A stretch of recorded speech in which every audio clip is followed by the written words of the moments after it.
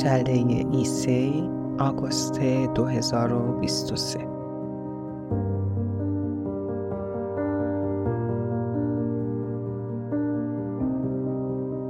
کردن قدمها اولویت اول است. اسم من میرا است و من یک معتاد جنسی هستم، یا شاید درست‌تر این است که یک معتاد به شهوت هستم. تا جایی که یادم می‌آید از شهوت برای کنار آمدن با زندگی استفاده می‌کردم. شاید از 4 یا 5 سالگیم. در ابتدا از خودارضایی فانتزی و اجباری استفاده می‌کردم. خیلی قبل از اینکه حتی بفهمم رابطه جنسی چیست. این رفتارها در آن زمان مشکلی نبود. آنها راه حل من بودند. در سالهای نوجوانی به روابط ناسالم معتاد شدم و بعدها به ادبیات عاشقانه معتاد شدم. من در سالهای نوجوانی از نظر عاطفی روز به روز بدتر می شدم و شروع به دیدن متخصصان بهداشت روان کردم. یک روانپزشک تشخیص داد که من مبتلا به افسردگی بالینی هستم و نسخه‌ای برای داروهای ضد افسردگی به من داد. درمان و داروها تا حدی کمک کردند. با این حال هنوز یک حفره خالی در درون من وجود داشت که سعی می کردم آن را به طور رضایت بخش با روابط و خیالات پر کنم. نمی دانستم که به شهوت معتاد شده ام.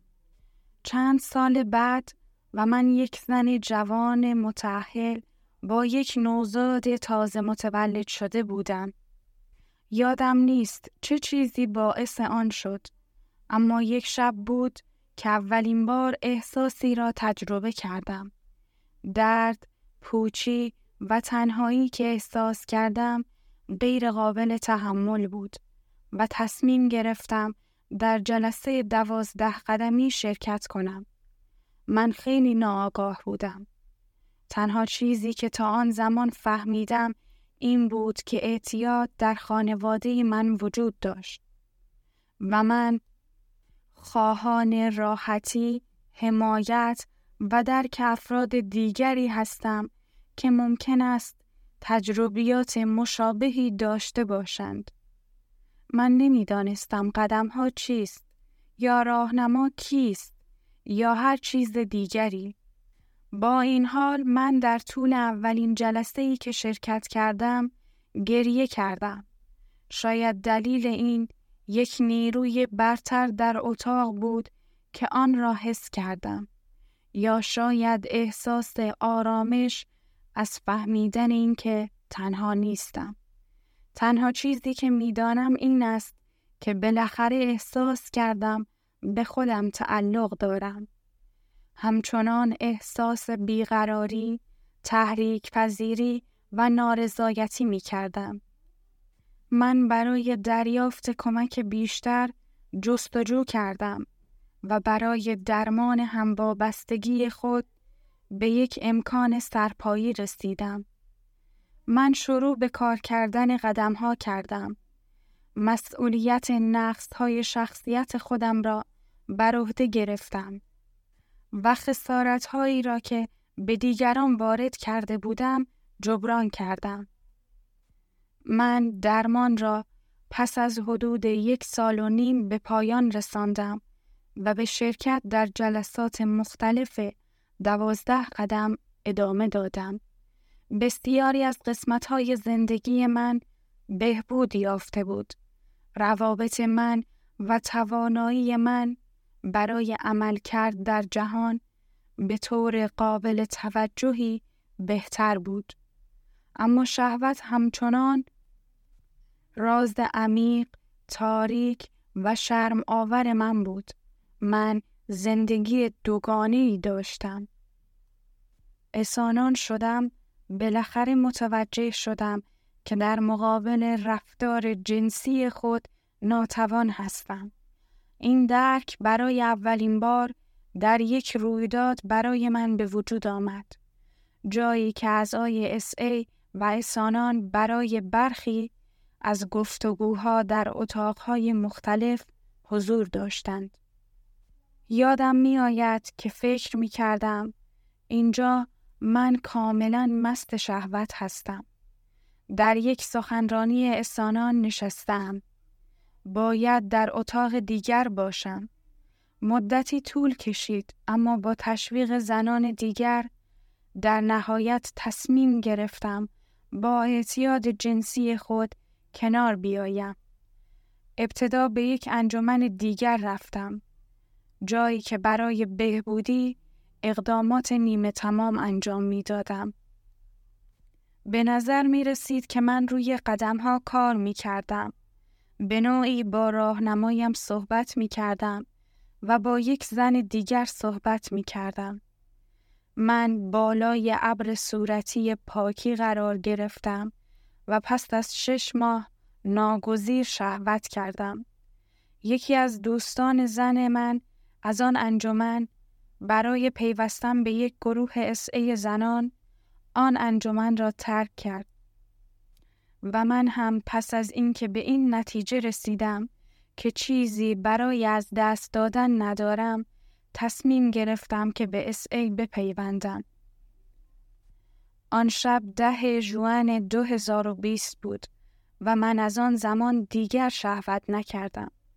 از آن زمان متوجه شدم که شهوت نیروی محرکه رفتارهای جنسی من همراه با سایر وابستگی‌های عاطفی ناسالم گذشته‌ام بوده است. با آرامش شروع به کار کردم. اولین راهنمای من بسیار صبور بود. او در مورد انجام خدمات مخصوصاً در خانه صحبت می کرد که بسیار کمک کرد تا فکر کردن به خودم و زیاد مهم دانستن خودم را از سرم بیرون کنم. در نهایت من شروع به کار با قدمها کردم و در طول مسیر راهنماهای خود را عوض کردم. من برای اینکه پاک شوم پیوسته در ارتباط بودم، اما پاکی کافی نبود.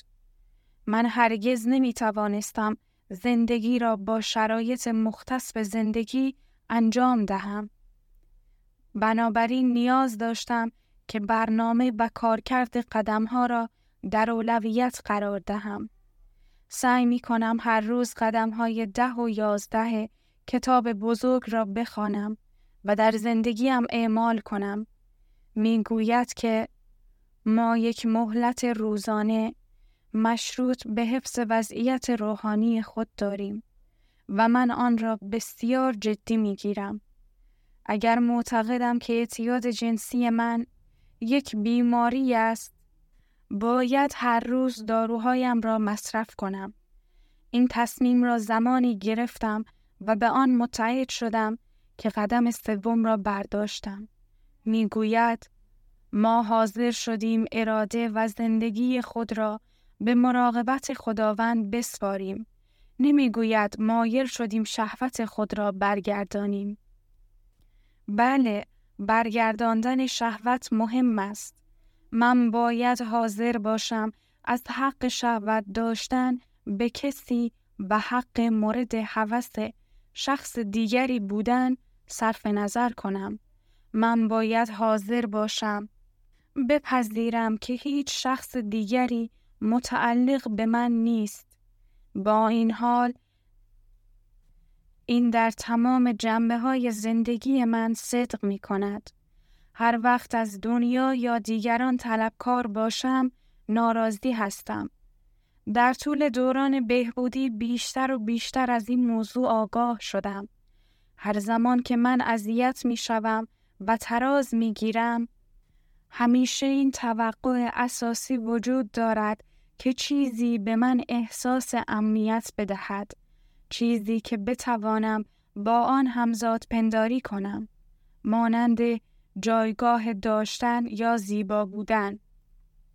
حقیقت این است که هویت من ریشه در این دارد که من فرزند محبوب یک خدای مهربان هستم. هر کار دیگری که در این زندگی انجام می دهم نقشی است که توسط کارگردان اصلی تعیین شده است. همه این نقش‌های متفاوت یک هدیه و یک امتیاز است. تا زمانی که بتوانم برای یک روز در زندگی قدم بردارم با این نیت که به نیروی برترم و همه موجودات و مخلوقات خدمت کنم، می توانم راضی باشم.